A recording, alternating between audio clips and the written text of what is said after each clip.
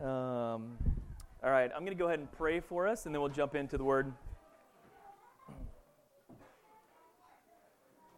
Lord, we're so grateful for the opportunity to be here this morning, so thankful for the chance to be in your Word, to be encouraged by your worship, and giving you praise and honor that you deserve, Lord. We pray that, Lord, we just welcome your Holy Spirit here, that you would be in our midst and speaking through this message. God, may these be your words and not mine.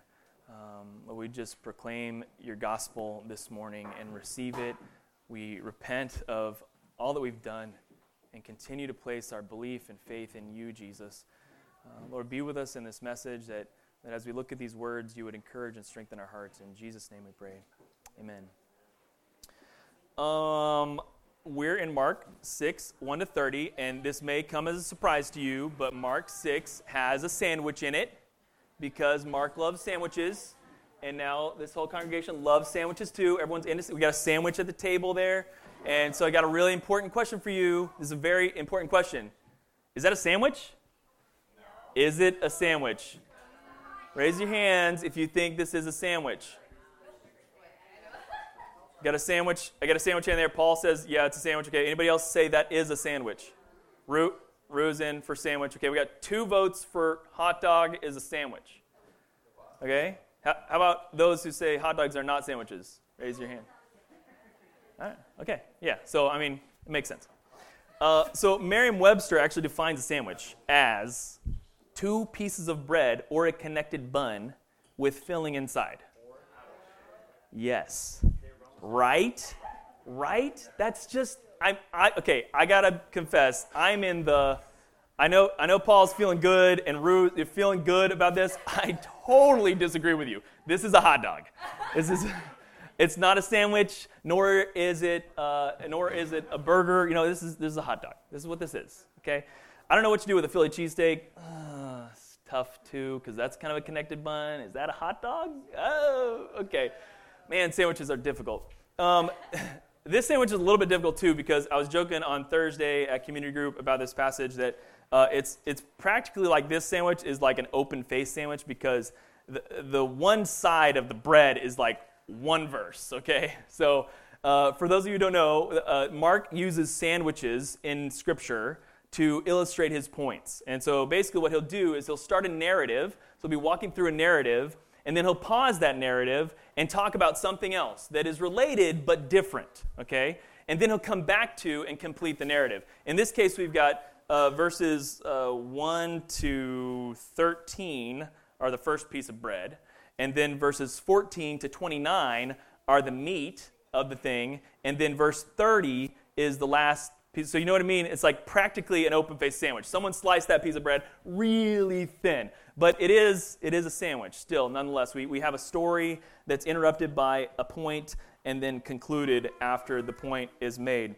So we're gonna dive into this. I'll just be straight up with you. This is gonna be disorganized. Sorry. I do have some things that I want to get to and share with you from this passage that I'm very excited to share with you. But we are going to walk through a section at a time, kind of talk through what's happening, and then I'm going to share some things that I see the Lord telling us about this. So we're going to start, and we're just going to, differently than we normally do, I'm going to read a section at a time, talk through that, and then move forward. Usually I read the whole passage, I know, but we're going to do this one piece at a time. So first of all, Mark 6, 1-6 says this. He went away from there and came to his hometown, and his disciples followed him. And on the Sabbath he began to teach in the synagogue, and many who heard him were astonished, saying, "Where did this man get these things? What is this wisdom given to him? How are such mighty works done by his hands? Is not this the carpenter, the son of Mary, and brother of James and Joseph and Judas and Simon? And are not his sisters here with us?" And they took offense at him. And Jesus said to them, "A prophet is not without honor, except in his hometown and among his relatives and in his own household." And he could do no mighty work there, except that he laid his hands on a few sick people and healed them. And he marveled because of their unbelief. And he went about among the villages teaching. So you might remember we've come back across the sea to the other side of the Sea of Galilee. Now we're kind of moving west from Galilee toward Nazareth, which is like a journey out of the area of the Sea of Galilee, just to the west. And so back to his hometown of Nazareth. And when he gets there, we find him talking through this situation. He comes there, he's teaching just like he normally does. He goes to the synagogue of the city, and he's sharing the message that he is sharing with the world. Now, that message is something called the good news, and the good news is made up of 3 parts, and those 3 parts are, Hattie has answered every time, so I need a different answerer. You definitely have. Claire, what's the first thing? The Father, Son, and Holy Spirit. That's the Trinity. Nailed it. That is the Trinity. What are the 3 components of the good news? Zipporah, you had your hand up, right? Zipporah? Yeah? What's the first one? No. Someone's got this. Someone's got the first one. What's the first piece of the good news? Lisa's got it. The time has been fulfilled. Okay, what's the second piece of the good news? Hattie? The kingdom of God is here. All right, what's the third part of the good news? Hattie's already answered, so someone else has to step up. Repent and believe, says Zachary. Good job, Zachary. Thank you, sir. So the outset of the Gospel of Mark is sharing with the recipients of his letter. He's saying, this is the good news. Jesus went about preaching. The time has been fulfilled. The kingdom of God is here. Repent and believe. So whenever you hear Jesus go into a synagogue and he's teaching, you always may have that question because it doesn't tell you what he says, right? It doesn't ever tell you. It just says he goes to teach in the synagogue. Your question is, what is he saying? This is what he's saying. He's talking about the Old Testament and how it has come fulfilled in him. He's talking about the presence of the kingdom of God that is present with him. He usually talks about that in parables, saying, like, this is what the kingdom of God is like, right? And then he's calling them to something. Is he calling them to, assent to their good deeds and say how great they are and, be as holy as you can? No. He's saying, repent. You're a sinner. And believe in what? In Jesus, the one who will save, the God who will save you. None of the Old Testament testifies to the Old Testament people saving themselves. Every story we went through, you guys know, we've been through the casket, right? Creation, Abraham, Sinai, Kings, exit out temple. We've been through the Old Testament. We have seen at every turn that God is the Savior. Every time. Did the people save themselves from Egypt? No. Did they cross the river Jordan by themselves? No. Did they tear down the walls of Jericho? No. God is the Savior. And so the message of the time fulfilled is that in Jesus, we repent and believe. We recognize that God is holy and we cannot save ourselves. We can only be saved through his Son, Jesus Christ. And so this is the message he's sharing in the synagogue. He's teaching these things. And so he gets back to his hometown. You could imagine, like if this was, a new teaching. Say you left your hometown and came back and want to tell somebody something new that you learned. And you happen to have like brothers and sisters there, And you happen to be like the youngest of the brothers and sisters. And you're like, hey, I'm going to tell you guys what I learned, and you guys should listen to me. How's that going to go over? Not so well. I'm the youngest of 4. I know that if I came and tried to assert that in my household, anyway, you know how it would go. It wouldn't go well. All right, baby brother, whatever, dude. It wouldn't go well. So this is what Jesus is getting when he goes back to Nazareth. He's going back to share in his hometown, and they're going, we know you. You grew up under Joseph and Mary, like your dad is a carpenter, you became a carpenter, your brothers are here, you're nothing special. You're just a Nazarite. That's all you are. And they start questioning and saying, at first they're like, where does he get this wisdom? Where does he do these mighty works? And then it quickly turns cynical. Is he not the carpenter? Is he not the son of Mary? Is he not the brother of James and Joseph and Judas? Are not his sisters here with us? And they took offense at him. And Jesus, recognizing this, says an old phrase, which is this: a prophet is without honor except in his hometown, is not without honor except in his hometown and among his relatives and in his own household. And a powerful word from this is that we've seen him go about all the countryside of Galilee doing these marvelous works. People are reaching out and touching his garment and being healed, and the legion is coming down and bowing before the Son of God and asking to be redeemed, and those demons are cast out. Like all these powerful works are happening, but here in Nazareth, he could do no mighty work, except that he laid his hands on a few sick people and healed them. And Jesus, the author of heaven and earth, the Creator, marvels because of their unbelief. He's amazed that they do not believe in what is happening, and he goes about teaching in the villages. It takes a quick pivot in the movement of this narrative to him sending out his disciples. So you can imagine Jesus like, okay, you don't believe that like these are true works? You don't believe in what I'm saying? Then watch this. I'm going to take my power and I'm going to give it to 12 other people. And it's not me. These 12 people are going to do the exact same works that I do. And they go forth, it says, we'll go forward to verse 7 to 13. It says this, and he called the 12 and began to send them out 2 by 2 and gave them authority over unclean spirits. He charged them to take nothing of their journey except a staff, no bread, no bag, no money in their belts, but to wear sandals and not to put on 2 tunics. He said to them, wherever you enter a house, stay there until you depart from there. And if any place will not receive you, then they will not listen to you. When you leave, shake off the dust that is on your feet as a testimony against them. So they went out and proclaimed that people should repent. And they cast out many demons and anointed with oil many who were sick and healed them.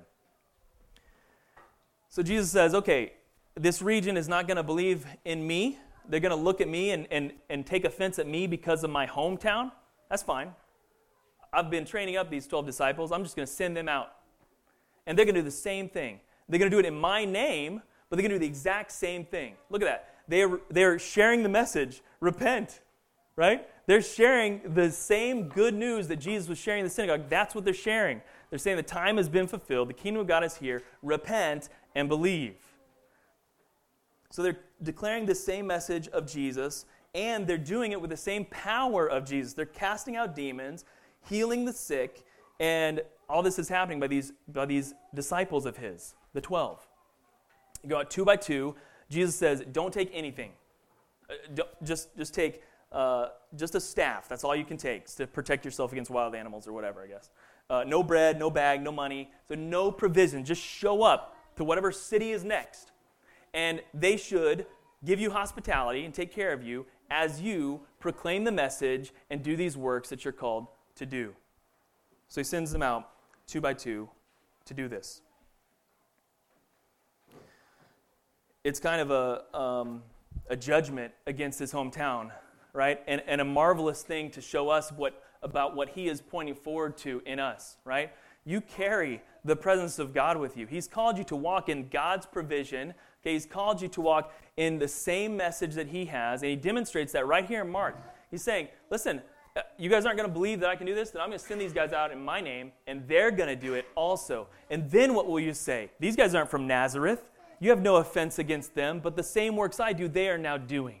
Watch this kingdom of God as it grows powerfully. So we see this outset of the passage, this first big chunk of bread, is that these powerful works and miracles are being done, and the people of the region of Galilee are being called to repentance and belief in Jesus. The gospel message is moving forward.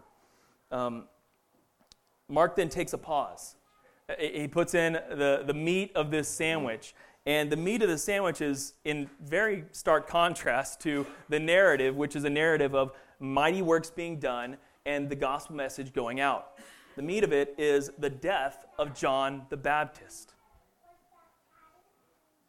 So verse 14, all these things are happening. The disciples are going forward and they're sharing the gospel. All these mighty works are being done. They're calling people to repentance. Demons are cast out. People are being healed. All this is happening, and it says, verse 14, King Herod heard of it, for Jesus' name had become known. Some said John the Baptist had been raised from the dead, and that is why these miraculous powers are at work in him. So catch that. Jesus stopped doing work for a minute, sent his disciples out, and his name continues to grow such that Herod is now hearing of what is going on and saying, John the Baptist must have been raised from the dead. What? Like, that should tell you a lot about what is happening with Jesus and his disciples, but also about how highly regarded John the Baptist was when he was alive, right? Herod's like, this crazy stuff is happening by the disciples' hands. Well, John the Baptist must have raised from the dead. That's how big of a figure John the Baptist actually was. Going on to verse 15, it says, others said that Jesus was Elijah, and others said he was a prophet like the prophets of old. But when Herod heard of it, he said, John, whom I beheaded, has been raised. Herod's looking at what is happening with Jesus and the ministry of the disciples and going, John the Baptist has been raised to the dead. I beheaded this guy, but his powers are still at work, and people are being healed, and this manifestation is growing. He's scared, basically, because he's the one that beheaded him, right? And then in verses 17 to 29, we go through a full recollection from John about how John the Baptist was imprisoned and how he came to die. I'm going to go through a portion of that and leave a portion of it for you to read on your own at your discretion. Verses 17 to 20, it says this, for it was Herod who had sent and seized John and bound him in prison for sake of Herodias, his brother Philip's wife, because he had married her. And John had been saying to Herod, John the Baptist that is, had been saying to Herod, it is not lawful for you to have your brother's wife.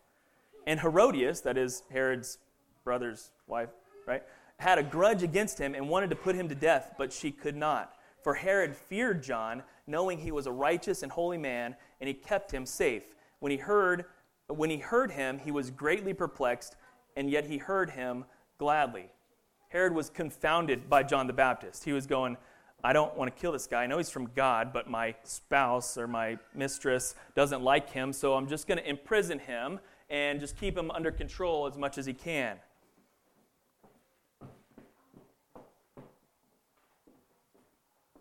Soon after that, there was a party that was had, and so I'm going to run through this real quick, but there was a party that was had, and effectively, the result of this party is that someone called for John the Baptist's head.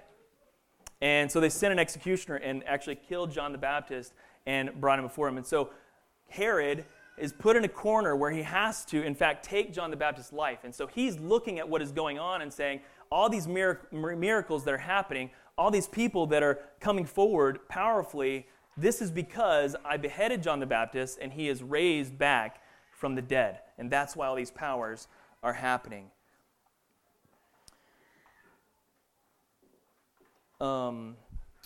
So then the whole passage concludes with verse 30, returning back to the narrative. Again, this sliver piece of bread, it says, the apostles returned to Jesus and told him all that they had done and taught. Verse 30. So we've got this story of Jesus' work kind of being stopped because of the lack of the faith of people in Nazareth. His power going forward in the disciples that he commissions to go forward 2 by 2. We have this story put in the middle of this of John the Baptist who was executed for basically speaking out about the morality of the king. And then a return of the apostles going, hey, Jesus, look at all these amazing things that we have done.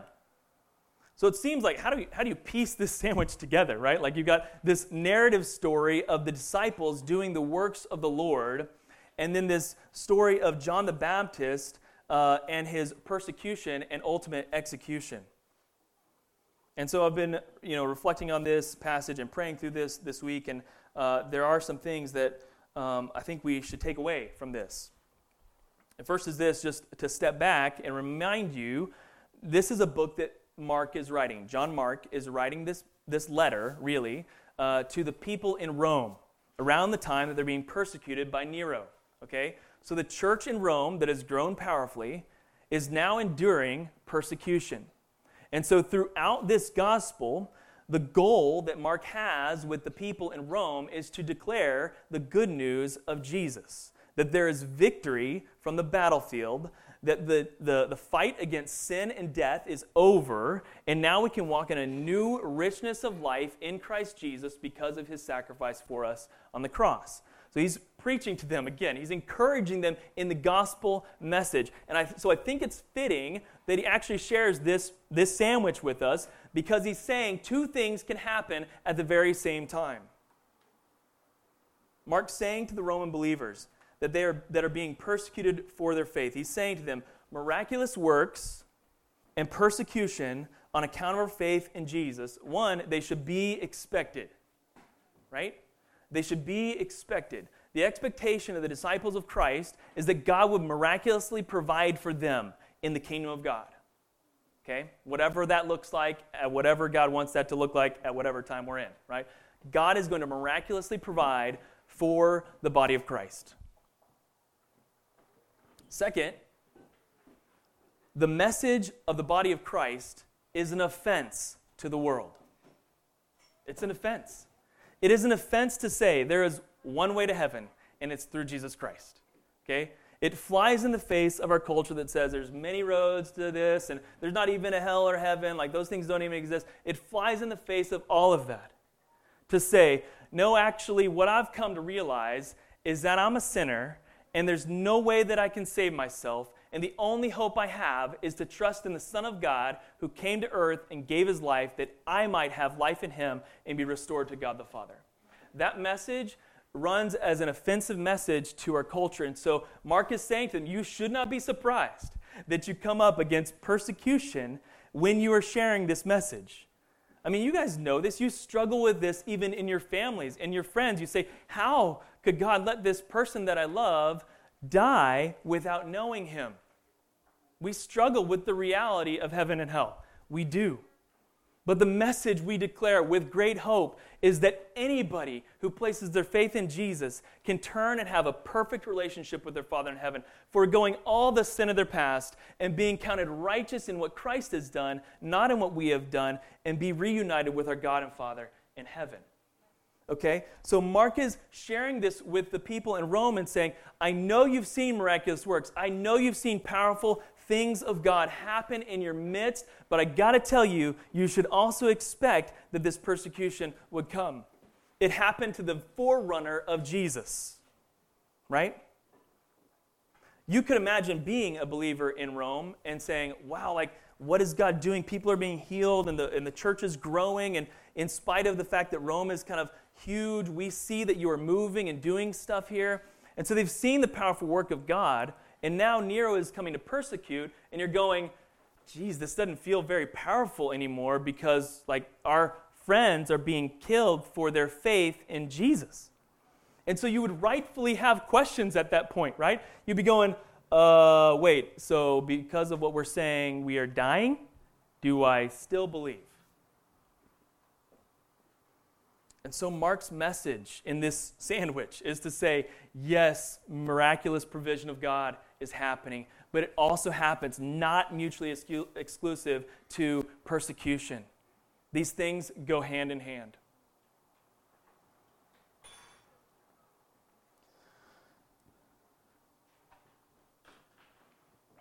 So it's very challenging to our hearts, right? To say, okay, God, blessed be your name. You give and you take away. In good seasons and in bad seasons, I will praise you. I will bless your name. Regardless of if Nero is at my door, I will bless your name. Regardless of if I've brought in a great bounty and I'm tempted to say that was on my strength, no, I will bless your name. Blessed be the name of the Lord. So we have some questions that I think we also need to raise to ourselves as we reflect on this message, and you might pick up some of these points from walking through this. The first is this, just from the first section of text, back, just rewind to Nazareth, okay, and ask yourself this question. It's a hard question, and it's not without like complication, okay, for sure. But this is the question. Is Jesus marveling at our lack of faith? Ugh. That hurts, right? Is Jesus marveling at our lack of faith? I mean, I have to ask that question when I look at this verse. Jesus showed up to his own, and he was amazed that they did not believe in him and what he could do. And he couldn't do anything powerful there because they didn't believe. I'm not up here trying to say in any way, shape, or form, so do not mishear me, that all your problems can be solved by an increase of faith, because that's not what I'm saying, okay? But I am saying we have to be challenged by this in our own walk with the Lord. If you're going to your time of prayer with the Lord and looking at your week and going, God, how is this going to happen? You know what I'll do? I'll do this, this, and this. Instead of going, God, I need you to show up. If you don't show up, this is going to fail. It cannot count on me because it has to count on you. If you're not in that place of saying, God, this has got to be you, then you got to ask yourself the question, are you relying on your strength or are you relying on your Lord? Is Jesus marveling at our lack of faith? So easy it is for us to stack up our plans and our strategies and our talents and go, look at this, I can do these things. I'm so capable. And God says, I gave it to you. I am the giver. Do you not see this? Is Jesus marveling at our lack of faith? Second, from the second kind of section there, are we trusting Jesus with the mission? Are we trusting Jesus with a mission? Again, same kind of a question. Is our trust in ourselves or is it in the Lord? When the Lord sent out his disciples, how did he send them out? With nothing. This time, when he sends them out with no provision. Don't take any food. Just take, your shirt on that's on your back, a staff to, fight away the lions or whatever is out there, and hopefully you make it to the next town, right? That's all you got. So as you're walking through the wilderness, you just hope this stick works, hope I'm good with the staff, right? The point is, what are they to trust in? Not in their provisions that they brought, not in their great studies, not in their great effort or their money, but in the Lord's provision for the mission. He says, you guys go out. And you know what? The questions that you have right now, they'll be answered when you get there. It reminds me of Abraham, when Abraham was called, go to a place that I'll show you. Thanks. That's good. How many miles away is this place? Oh, hundreds of miles away of walking with all my family. Okay, cool. That's great. Are we trusting Jesus with the mission? A commentator that I read on this said this of this very question. He said, true service of Jesus is characterized by dependence on Jesus. And dependence on Jesus is signified by going where Jesus sends despite material shortfalls and unanswered questions. I don't know about you, but I've definitely been some places where there were material shortfalls and unanswered questions. Anybody else with me? Anybody else been? Yeah? Yeah, okay. Yeah, so you two understand what we're saying. That's what Jesus is saying when he says, go forth without anything in your knapsack, okay? Go forth. And trust me, when you get there, it's all provided for. Despite material shortfalls and unanswered questions, we go forward in dependence on Jesus.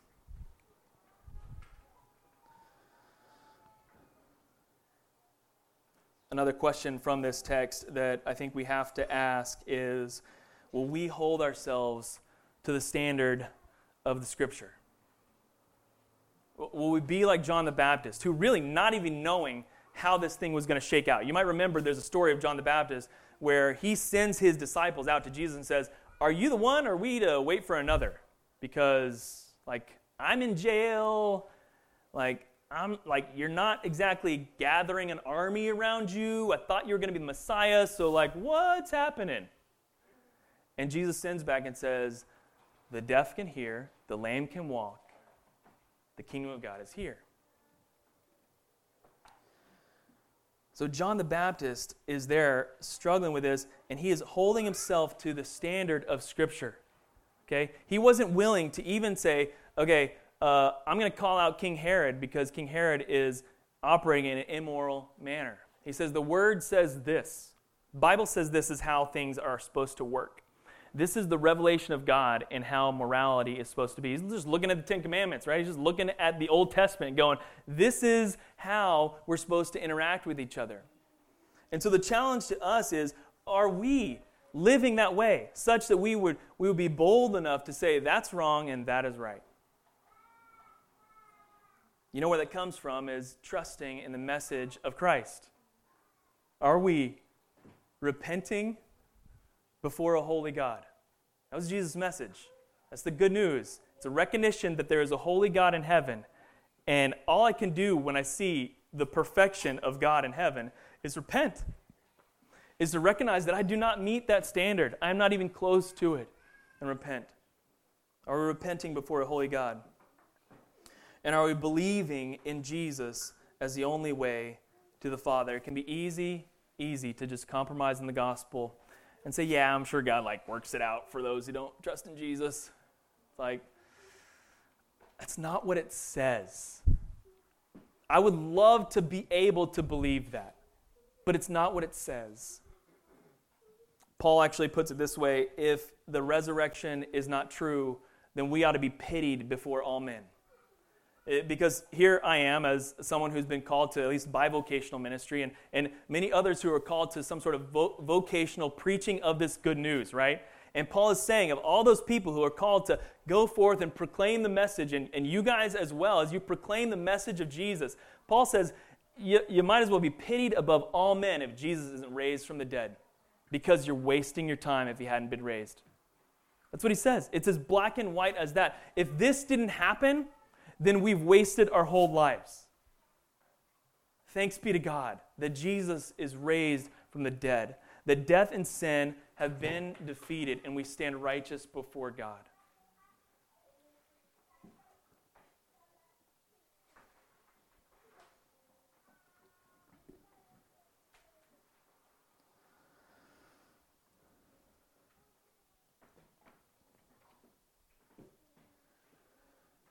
It's a challenging text to reflect on, and it's, you can just see the disciples and the excitement of the apostles are like, oh my gosh, we went out and we did these things. Look at all these things that we did.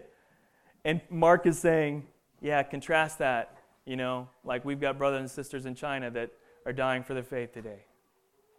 Right? This is the beauty of the kingdom of God. This is all happening all at once. And God sees, what does he see? He sees our heart in this, okay? You sing this song, blessed be your name. You give and take away. Why does God give and why does he take away? To just show his power to us and show us that he's bigger than us? No, we know that already. He sees what's here. He knows our heart. He knows what's going to push us to the point of decision. Do I still trust in Jesus today, or am I trusting in something else? Right? Reflect on the woman who came and touched the garment of Jesus.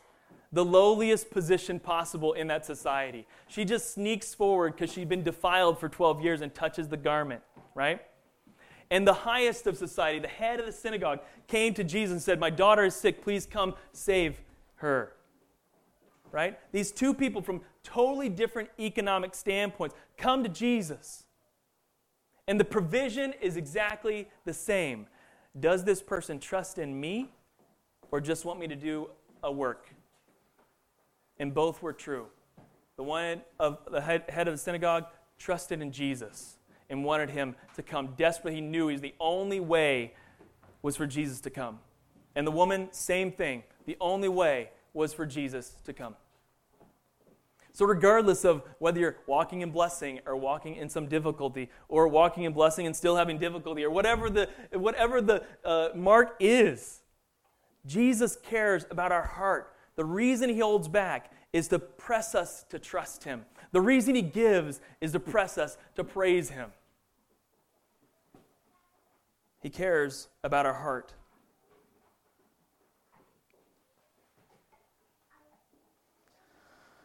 So I challenge you this morning to ask yourself that question: is Jesus marveling at your lack of faith this week? Ask yourself that this week. Say, God, is my faith in you or is my faith in me? Second, ask yourself, am I trusting Jesus with what he's called me to do, or am I trusting myself? Finally, am I walking in the standard of Scripture, or am I walking in the standard of culture?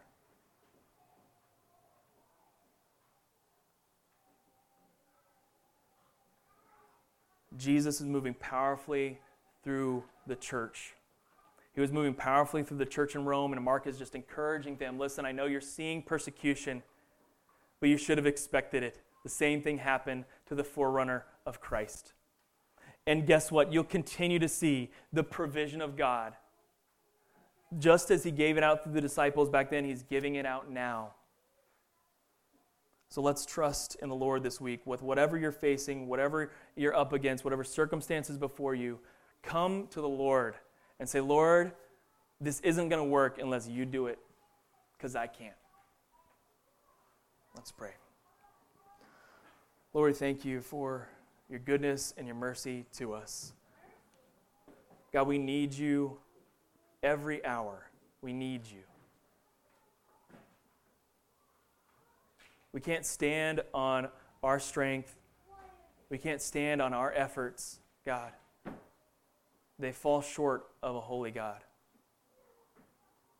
Lord, we trust you, and we trust you alone. God, we repent as a people.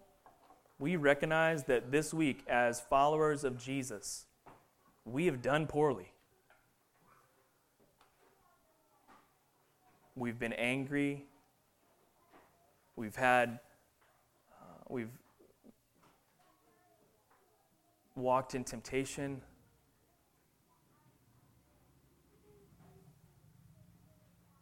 We've trusted in our efforts instead of yours. We've been greedy.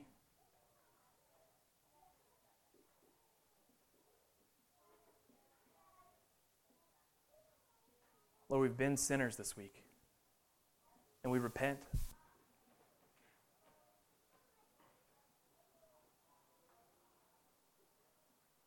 Lord, we desperately need you today.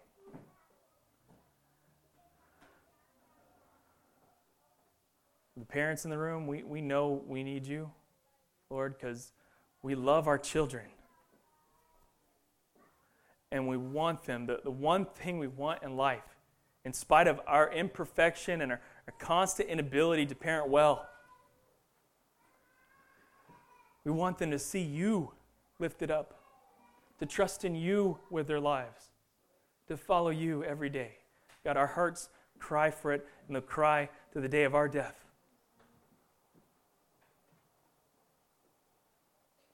So God, we ask you have mercy on us.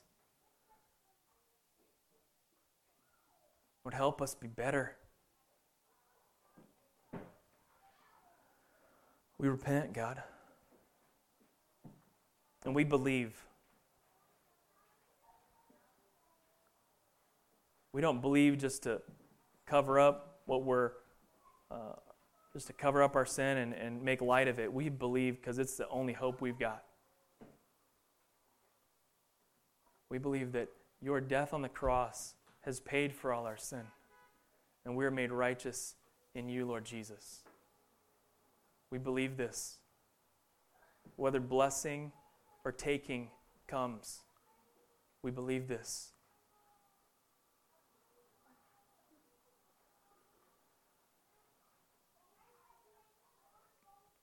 God, we know that the kingdom of God can go before us. And we don't want to walk in our little kingdoms. We want to walk in your kingdom. It is here. You have poured it out by your Spirit. You're here in us. We receive that, God. We don't want to be marveled at by the God in heaven for our lack of faith. We're going to look at what you've done in our lives and praise you for it and say, I got no other hope but God as Savior.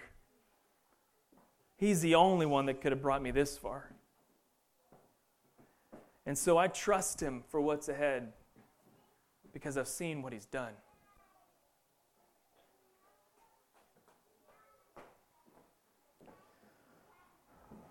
Lord, we thank you for your marvelous provision. We thank you for your strength in opposition as well. We pray this all in Jesus' name. Amen.